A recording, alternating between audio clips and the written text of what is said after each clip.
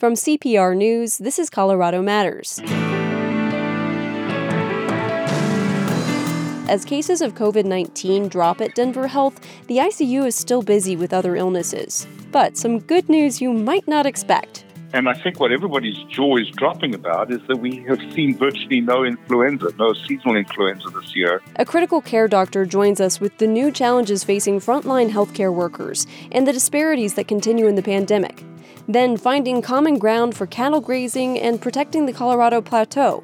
And 2 college students behind a startup that preserves the stories of families while empowering young women of color. Me wanting to resonate more with my own story and my own parents' story and my ancestors' stories and history made me think about how important it is for everybody to do that. And so that's why I really resonate with what we do with Mama Bird interviews.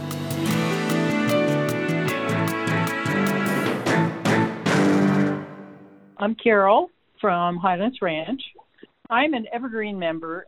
Today is so stressful, and when I tune into CPR, either the news or the classical music, I just feel my soul renewed. You do offer a healing that you just don't realize the depth of, and I thank you for that. Thank you for your continued essential support for CPR. This doesn't happen without you. This is Colorado Matters from CPR News and KRCC. I'm Avery Lill. COVID-19 cases and deaths continue to drop steadily in Colorado and across the country, and vaccinations are on the rise. Right now, Denver Health is only treating a handful of coronavirus patients. Dr. Ivor Douglas is an intensive care pulmonologist at that hospital. He's leading their COVID-19 response. Dr. Douglas, welcome back to the program. Thank you so much, and thank you to CPR for your consistently high-quality reportage through the pandemic. Appreciate that. How many COVID-19 inpatients is your hospital treating today? Yeah, so midnight last night, there were 11 patients that still had active infection. We have about another half dozen that are in the recovery phase and really dealing with the devastating consequences of prolonged respiratory failure. So many of these are patients who are still on life support but are no longer considered to have infection in an active state. How does that compare to the peak of COVID-19 cases at Denver Health? It's like the tsunami wave has passed over us, and we're now just getting our heads above water. You know, we at our peak had 4 to 5 dozen patients gravely ill in-house, and then lots more that were modestly ill that were generally cared for on our non-ICU services.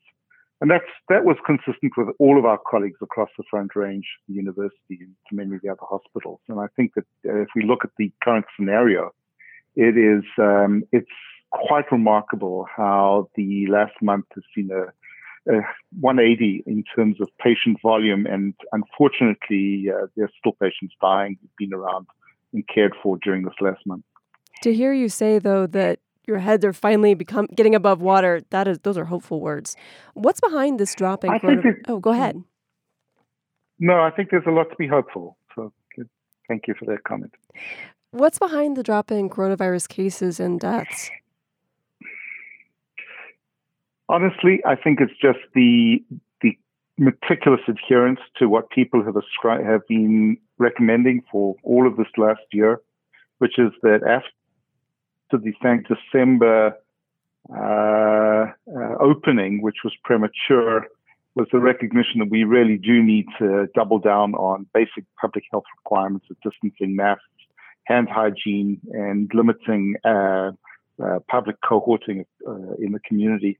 And I would love to ascribe any of what we're seeing now to vaccinations. And I still believe that if you look at the fraction of our population that's vaccinated, it's still way too early to make that assignment. I think that we will see the benefit of vaccines come through in the next month to 3, but much of what we're seeing is just what people have said, reduce harm through good public health measures. Are we at the point where we can tentatively hope this pandemic may be winding down, or do you see potential for more spikes, especially considering variants of the virus that are spreading? Yeah, I think that the betting money is on the latter proposal. I do believe we're going to continue to have wavelets, and the hope is that those wavelets can be pushed way down the road to the point where we have a substantially greater percentage of our population immunized. The challenge that we do have is that the emergence of what are potentially highly contagious and potentially highly virulent variants, and certainly you've been covering some of these, including the B117 variant, first identified in the United Kingdom, variants that come from South Africa and from Brazil, all of which are no longer localized. They're here in Colorado, they're here in the southern tier of the United States, and it is now a race against time to prevent that spreading and get our population fully immunized through vaccination. And when it comes to vaccines, we're seeing a lot of buzz about how eligibility differs across states. People with certain health conditions may be eligible in Texas, but not in Colorado, for example. How do questions about who to prioritize for vaccinations affect you and your work?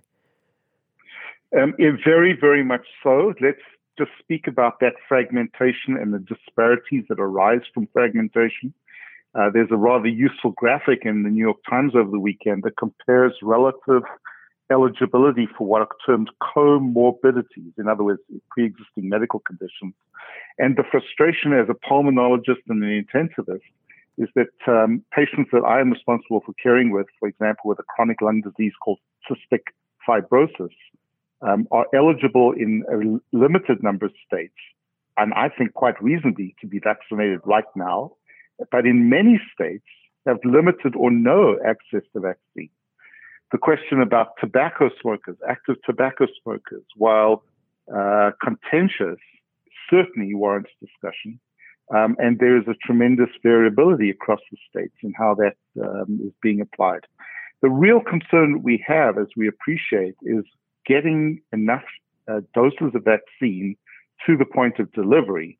But then if there is inequity or lack of equitable access for patients with comparable conditions, we're going to continue to see a level of frustration and confusion in our community that adds to the existing racial and socioeconomic disparities that have really hampered our ability to respond to this pandemic from the get-go. And we're going to talk more about those in just a moment. First, for people who are fully vaccinated, the CDC put out new guidelines this week that they can gather indoors with people without masks as long as no one is at high risk for severe illness from COVID-19. What's your perspective on the new guidelines? Well, I really am so appreciative of the much greater clarity in communicating valid scientific observation from the CDC. My real concern is that there is so much pent-up demand and exuberance, and it's completely legitimate, and I include my own family in that exuberance, to get together and have social interaction, that I'm concerned that the second part of the modified CDC guidelines, which say only have those contacts if the people that you're in contact with aren't at high risk, will be ignored. And the problem is that I am concerned that the notion that small gatherings with limited number of people will quickly turn into large gatherings with unselected families or friends where there are at-risk people who are not immunized.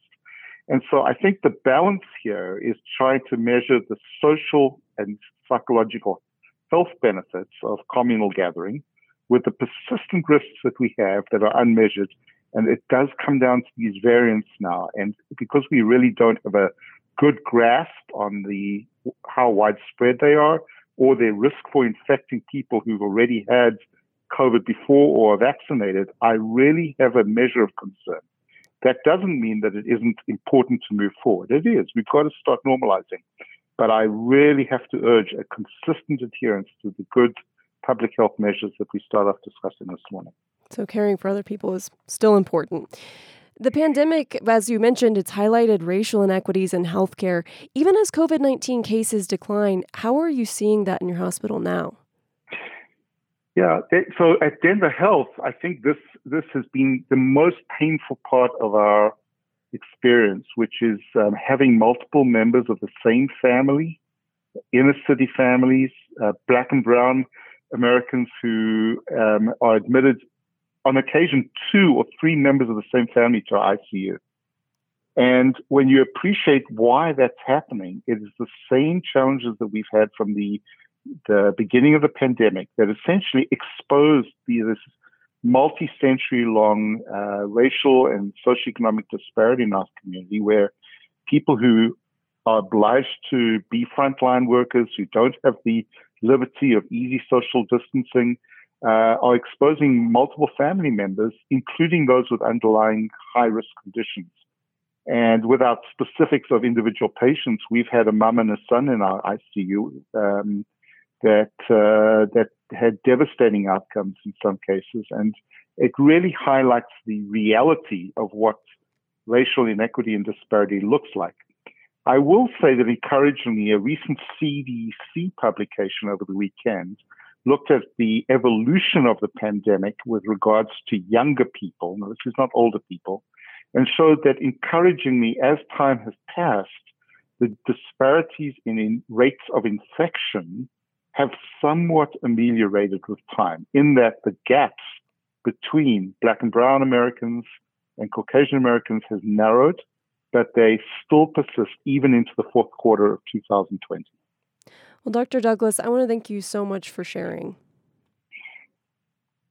It's been an honor, and again, really appreciate the opportunity to highlight the wonderful work of the healthcare providers in our ICUs across the state and nationally, and really recognize that if ever there was a reason that critical care is a team sport, it's this experience with COVID-19. Dr. Ivor Douglas is an intensive care pulmonologist at Denver Health. This is Colorado Matters from CPR News.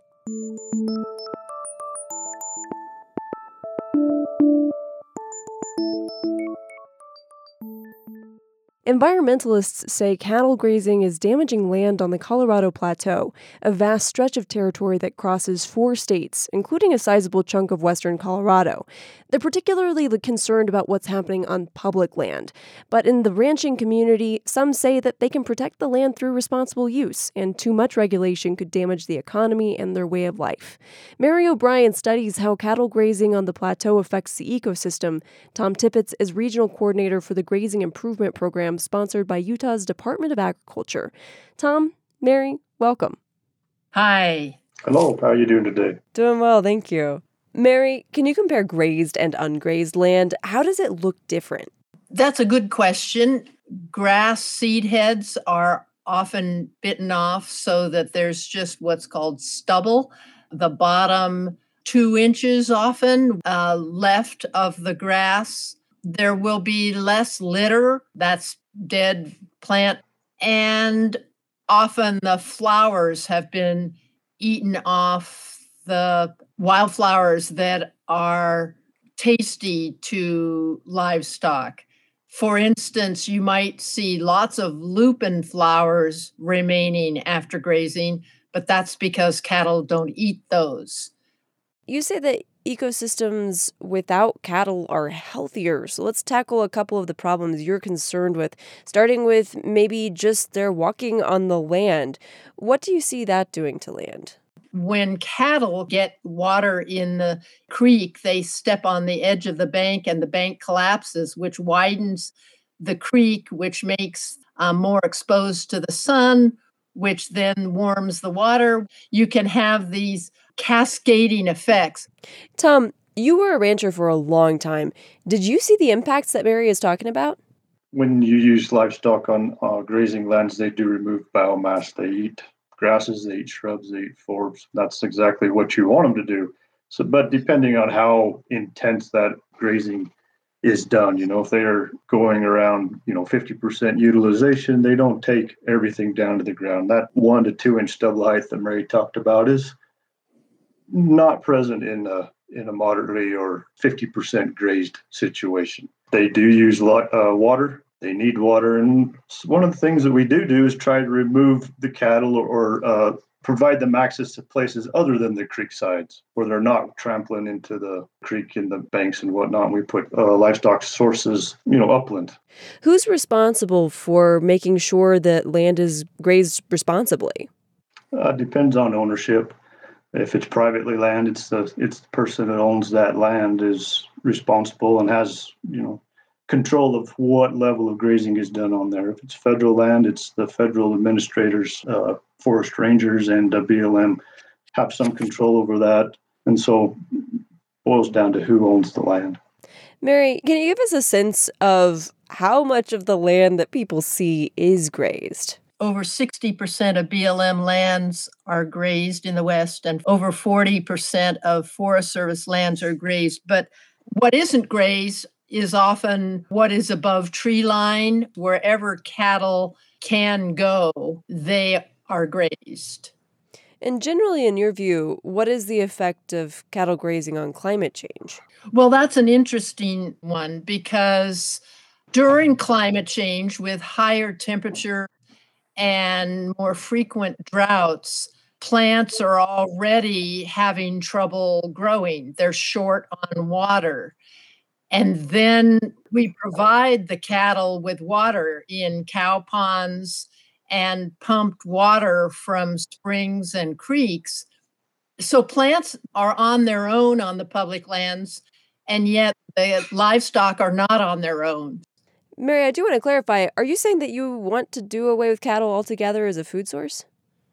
No. My largest concern is livestock on public lands, because on private land, you can irrigate and grow European pasture grasses and feed a lot of cattle on a smaller piece of land, whereas grazing cattle across vast acreages of public lands produces only 4% of all the beef that is eaten in the U.S. Tom, I'd love to get your response here. Well, she touched on a couple of things. She talked about 4% of the cattle comes off public lands. And that is not exactly true. Most of our cattle go through some type of cattle cycle. If they're raised on public lands, go through that system and at some point end up in feedlots before harvest. And so you can't say that only 4% of our cattle from public lands are being into the food supply when they go through that system and come out through the feedlot system. Much more than just 4% is going directly to consumers through that cattle cycle. And so I think those numbers are a little misleading. We're a much more, especially an economic driver in the state of Utah, much more important than just 4%.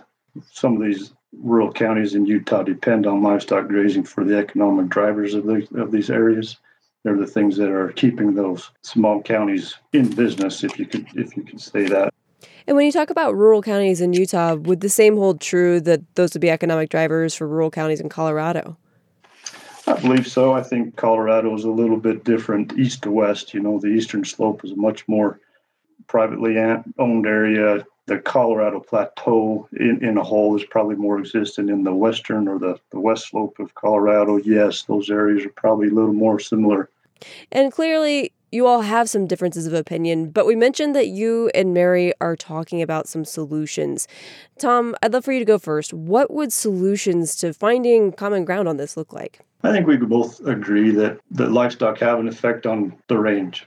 And if we can work together to get to a moderate, that 40 to 60% utilization across all range grounds, that's probably something that would improve the range region-wide. Improved ecological conditions on grazing grounds and on allotments benefit a host of things: wildlife, birds, pollinators, livestock operations, communities' economics. And so I think those are some common grounds we probably both agree on. I might comment on the economics. Studies show that 30% utilization is much better economically for the permittee as well as for the ecology of the land, because it leaves more grass at the end of the grazing season, so the plant is healthier and produces larger plants the next year. It's kind of like, do you draw down your bank account until there's only $100? And it's the same with grass. If you draw it down to just stubble, you don't have much energy in that plant to grow the next year, particularly in drought. And the two of you have worked together before on solving environmental problems and navigating things like this, where you have different ideas of what you think the correct utilization should be. It's a project in Utah to improve the health of aspen trees, for example, and it seems like environmental issues, they push people apart a lot of the time. How do you get two sides of an issue to work together? Lots and lots of meetings. Yeah. And interestingly, Tom and I have worked in groups together for years now, where the decision making is by consensus. That means everybody in that group has to agree on a decision. That means we have to listen to each other. And Tom is a good listener. He works with facts about the realities of grazing. So you might think, well, we're on opposite sides of the fence, but we can work together in a consensus fashion. We can. We've done it. It just takes a long time to get there. It's not something that we can sit down in an afternoon, hash out differences. And a lot of it goes on being able to see the same thing at the same time. One of the strengths of this collaboration that Mary is talking about, Monroe Mountain is a mountain range within central Utah, and they'd like to do some restoration of aspen trees. And we had a large group, and we took them out on a multi-day field trip several times through this whole collaboration. And the advantage to that is everybody was able to point to the same piece of ground and say, this is what I'm seeing right here. And we could kind of have different opinions, but before we left that little piece of ground, we could at least understand what everybody was seeing and why. These are areas that you both care about deeply, even if you are still coming to a consensus on what caring for them looks like. Before we go, I'd love for each of you to just briefly tell me, what is your goal for the Colorado Plateau? Economic and ecological sustainability is what I would say is my ultimate goal. I think livestock grazing has a large spot in that, although outliers, poor management is always a problem, and increased management is one of those things we can do there. And Mary, what about for you? Well, my goal is that we face climate change. The hotter temperatures, the deeper droughts, the generation of dust, all of this is making us rethink our relationship to Colorado Plateau, and it limits what we can do. We can't think we can take as much water as we want. We can't fly in planes as much as we want without causing climate change. We can't use as much energy as we want in a giant house, and that means doing a lot more thoughtful use of resources. Well, I just want to thank you both so much for sharing your perspectives, both where you differ and also your hope for how you come together. Thanks for being here. Thank you both. Mary O'Brien is a former program director at the Grand Canyon Trust. Tom Tippett is regional head of Utah's Grazing Improvement Program. They're working to minimize damage to the ecosystem on the Colorado Plateau.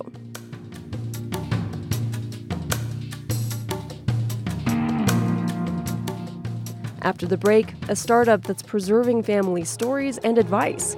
This is Colorado Matters from CPR News.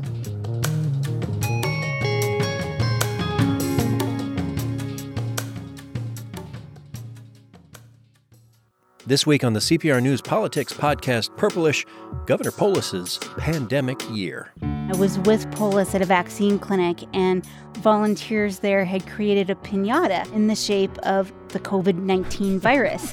And he was just whacking the piñata again and again and again. That might be one of the most relatable things I've ever heard about Polis. Purplish, a new episode every Friday, wherever you get your podcasts. Mama Bird Interviews describes itself as a slingshot. It's a startup that helps people record their own stories. It also aims to economically empower the interviewers, who so far are all women of color, and launch them into their next jobs with more experience, skills, and money.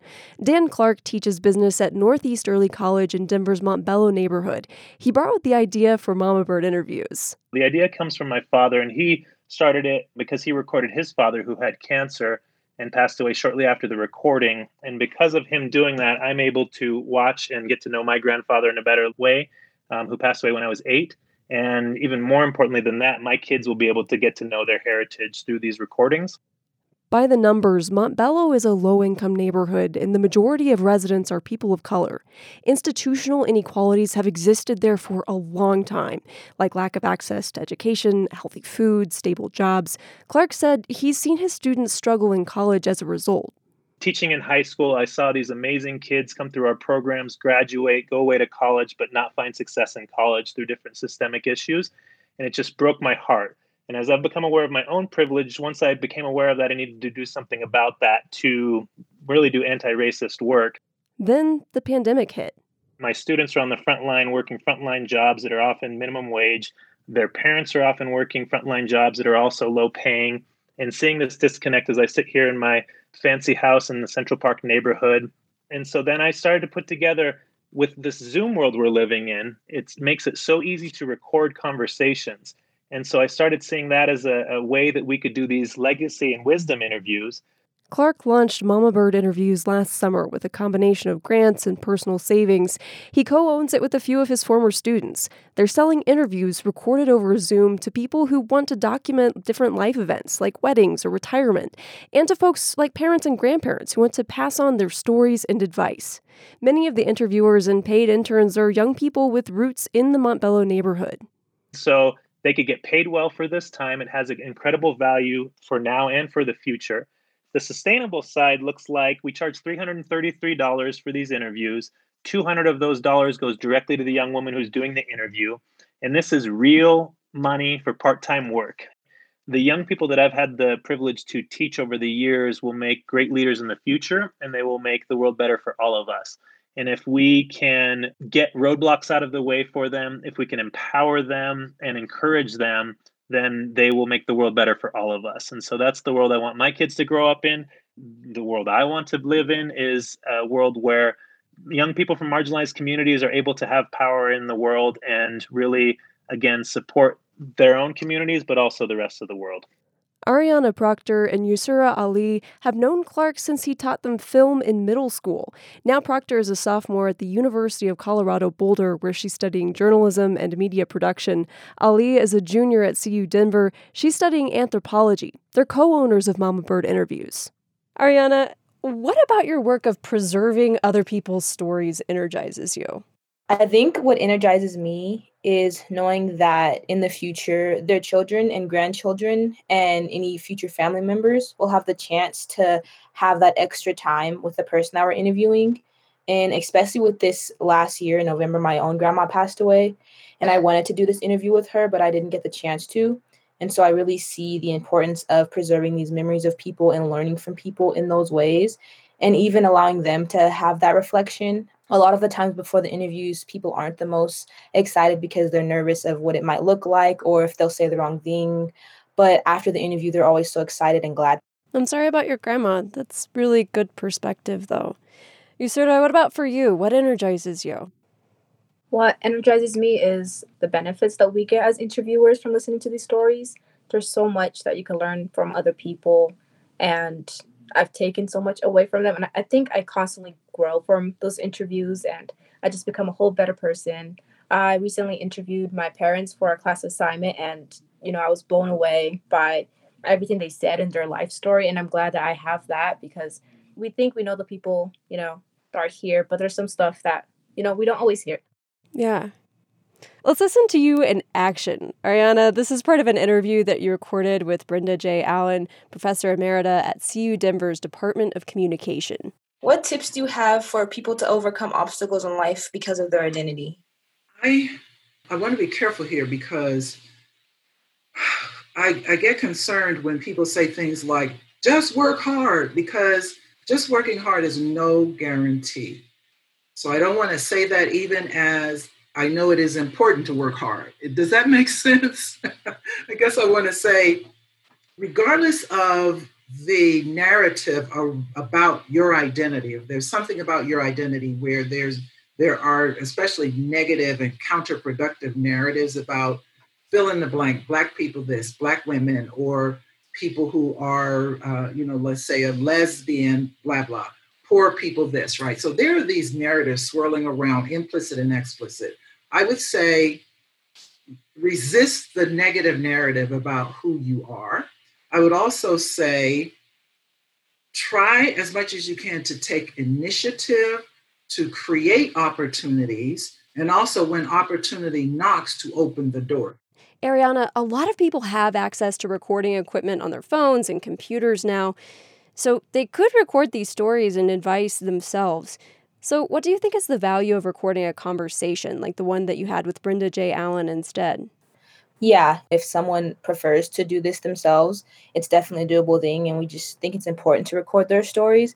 But it's really beneficial to have someone that you're not maybe as close to ask you these questions, because I feel like it can take some of the nerves away, honestly. And Yusra, how do you think about that dynamic where you're the interviewer, and how does that change the story that the interviewee is telling? I think you get more detail out of it when you know someone you might exclude because you already expect them to know. And also, it's just so exciting, always meeting new people and talking to new people. I had a recent interview with this anthropology professor, and at the moment I was going back and forth if I should switch my anthropology major, and she, just talking to her and how passionate she was about anthropology, she didn't know that I was considered changing my major, but that had a big impact on me. The excitement that she got, we were able to bounce off of each other. So that's what I really love about this whole process. I love that. That's one of my favorite part of interviewing people too, is it's just a conversation and you get to learn so much. Yusra, you interviewed a woman named Mirabelle Sharika. What traditions would you like to pass on to your daughters? When I was growing up, my dad would tell me, if you want to do something in this life, do it very well or you don't do it at all. So that's what I always want to tell my daughters.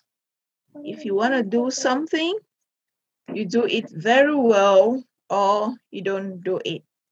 It's because it's that spirit that I had that led me to where I am today. That spirit of determination.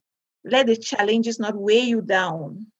Be bent on the fact that you're going to achieve it and you will get there. That's very inspiring. I bet your daughters look up to you. Talking about looking up, who do you look up to? My mom, she's been a tough lady. So looking at where we are today and how we are brought up, I look up a lot to her. Yeah. She's a source of inspiration. Yusra, what have people told you about the value they've found in the recorded interviews? I've been told a lot how excited they were about things they want to share on to their family so those are some really valuable lessons. And the clip that you just played, the advice that she gave her daughters, it's also something I know I needed to hear, and my team needed to hear. So most of the time we don't hear about our parents' stories, and I know it's really meaningful. And these interviews are a little different from news interviews like the one we're doing right now. People are paying you to help them record their stories and their wisdom. How do you prepare for interviews with folks and decide what questions to ask or what topics to talk about? Ariana? Yeah, a big part of that is really working with the family member that might have purchased the interview, or finding someone that is close in their life that we can get some advice from and ask them, what are some parts of their life that you feel like are important to document, or some good questions that you think that would be good for us to ask. And I know that for one particular interview, it was very interesting because the lady that I was interviewing thought it would be a good idea to kind of separate it into different quarters of her life. And so we kind of went through different age brackets, and I asked her questions that kind of associated with those years of her life. And so she was able to think about it chronologically. And so we definitely also work with the people we're interviewing to make them more comfortable. Mama Bird Interviews, it was founded to help preserve people's stories. It's also founded to economically empower the interviewers.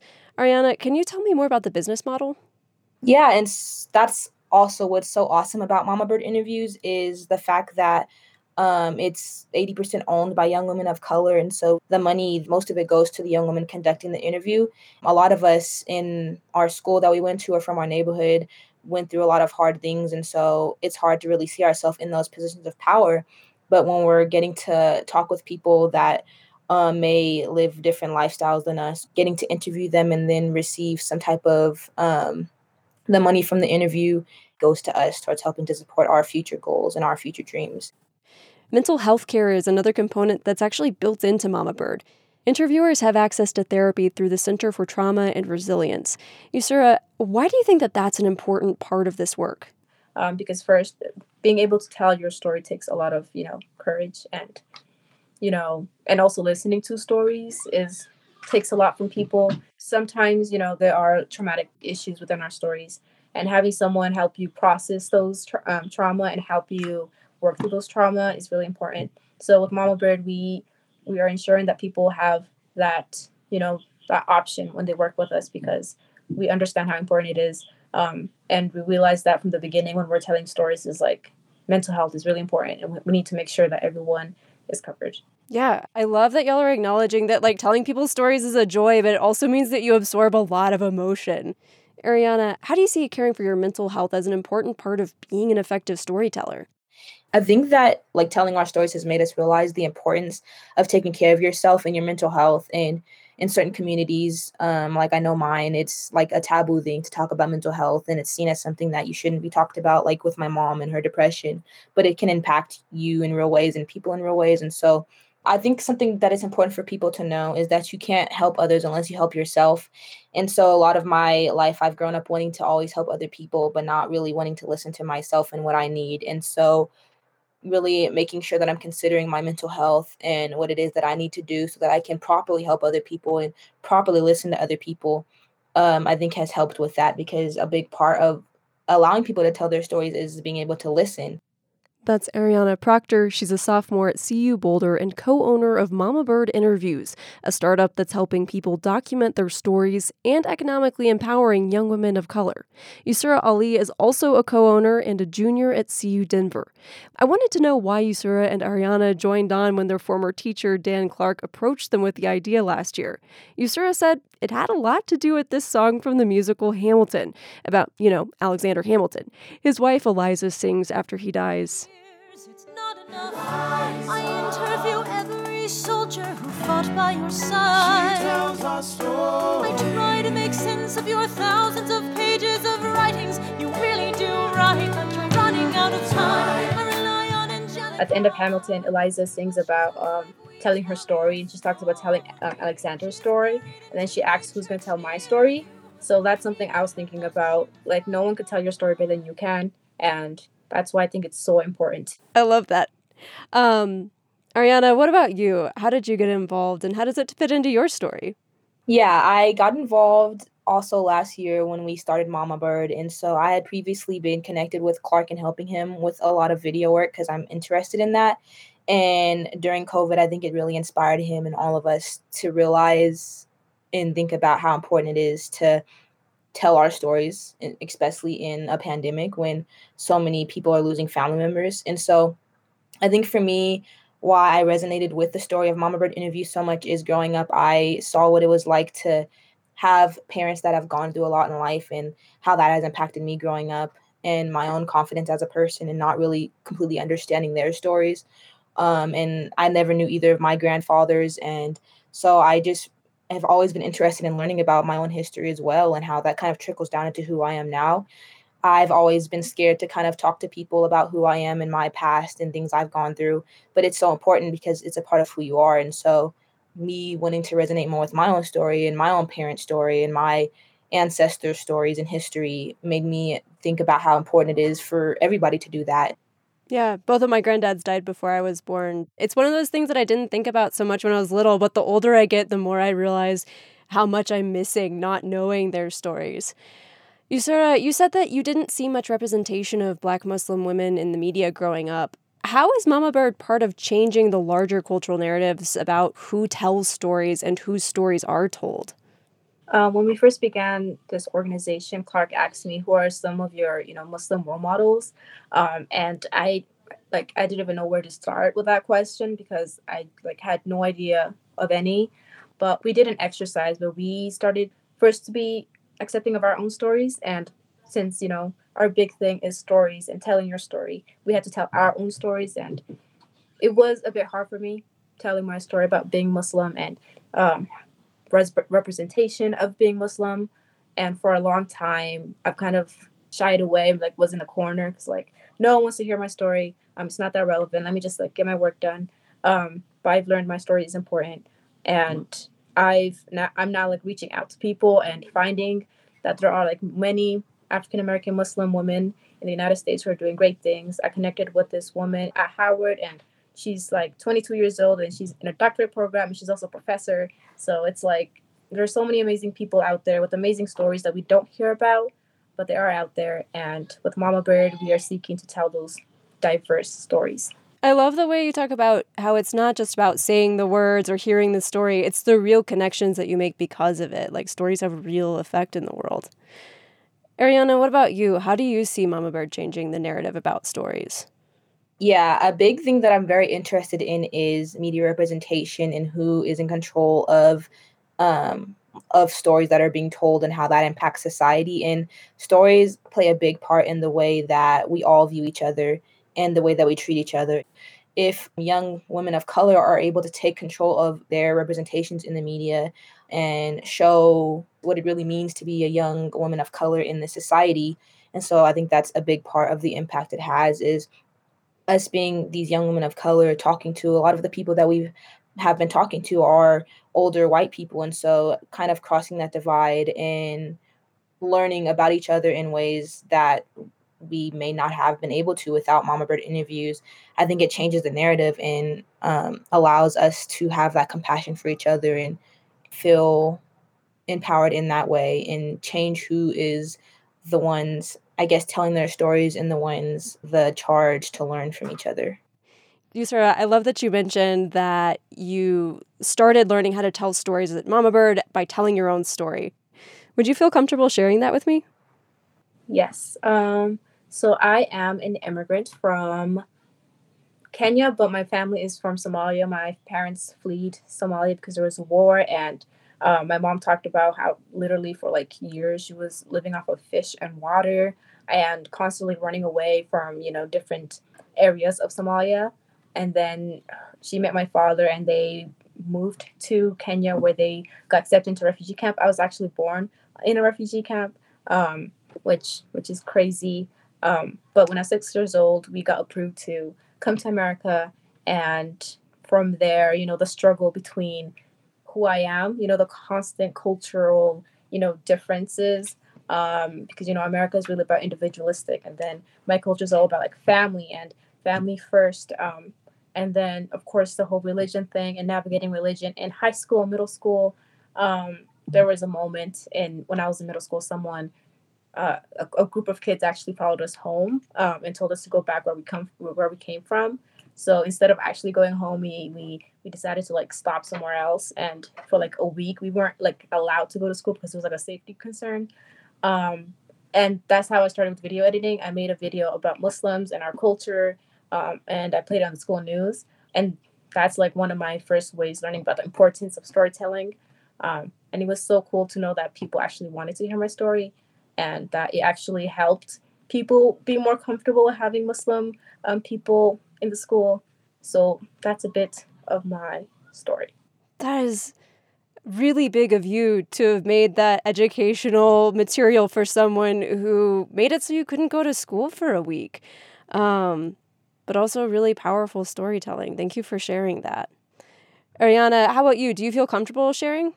Yeah, so I guess a big reason why I always have had trouble and have been scared to reach out to people and connect with people is the way that I've kind of grown up in kind of a broken family structure. And so I think it was during the 2008 recession around 2012 or so, my mom had lost her house and she lost her job. And so for about a year, she was very depressed and she's always dealt with alcoholism. And so there was about a year in our lives where it was just kind of me and my sister taking care of ourselves. And I just remember one night we went to some random building, which I now know was a homeless shelter. And we had like cried, and my mom was like, I could tell that she was sad that we were in that position.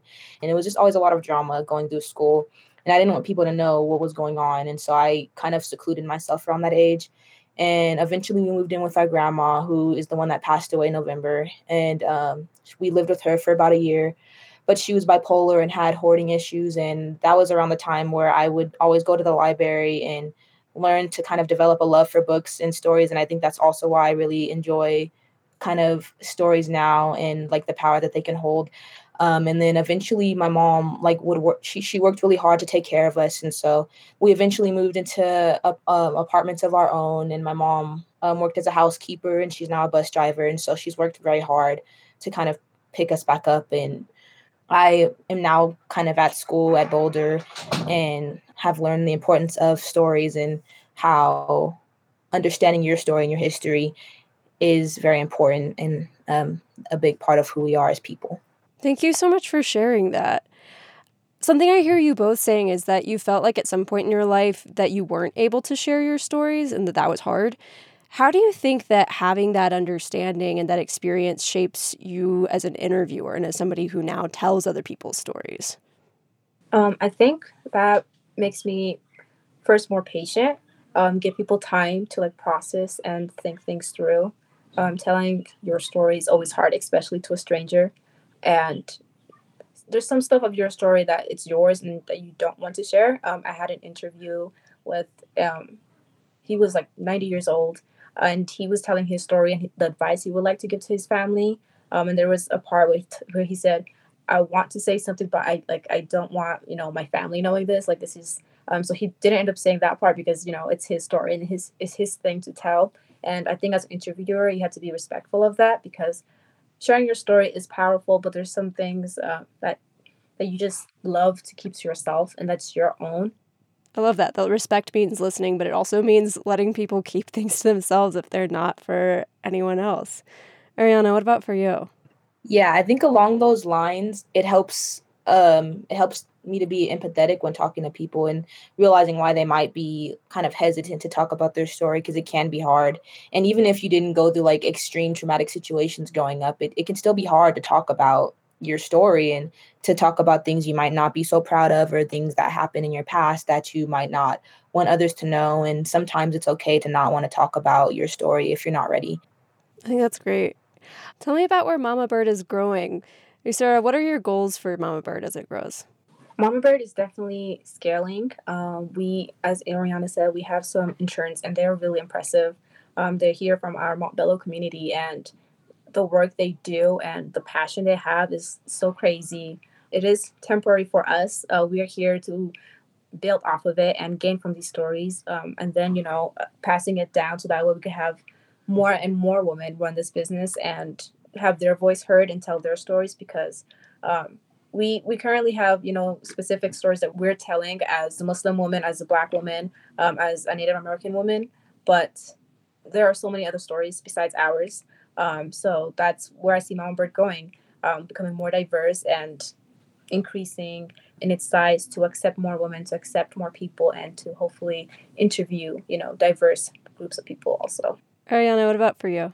Yeah, I very much resonate with what Yusura was saying and how we see it as a program where just more and more stories and more different types of stories are told because each individual person is unique and there's so many more stories out there to be told. Well, I just want to thank you both so much for sharing your stories and for sharing about your storytelling. Thank you for listening to us and tell our story. Yes, thank you. That's Ariana Proctor and Yusura Ali. They're co-owners of Mama Bird Interviews. The business launched last summer. It helps people document their stories and advice through Zoom interviews and aims to economically empower the interviewers, who so far are all women of color.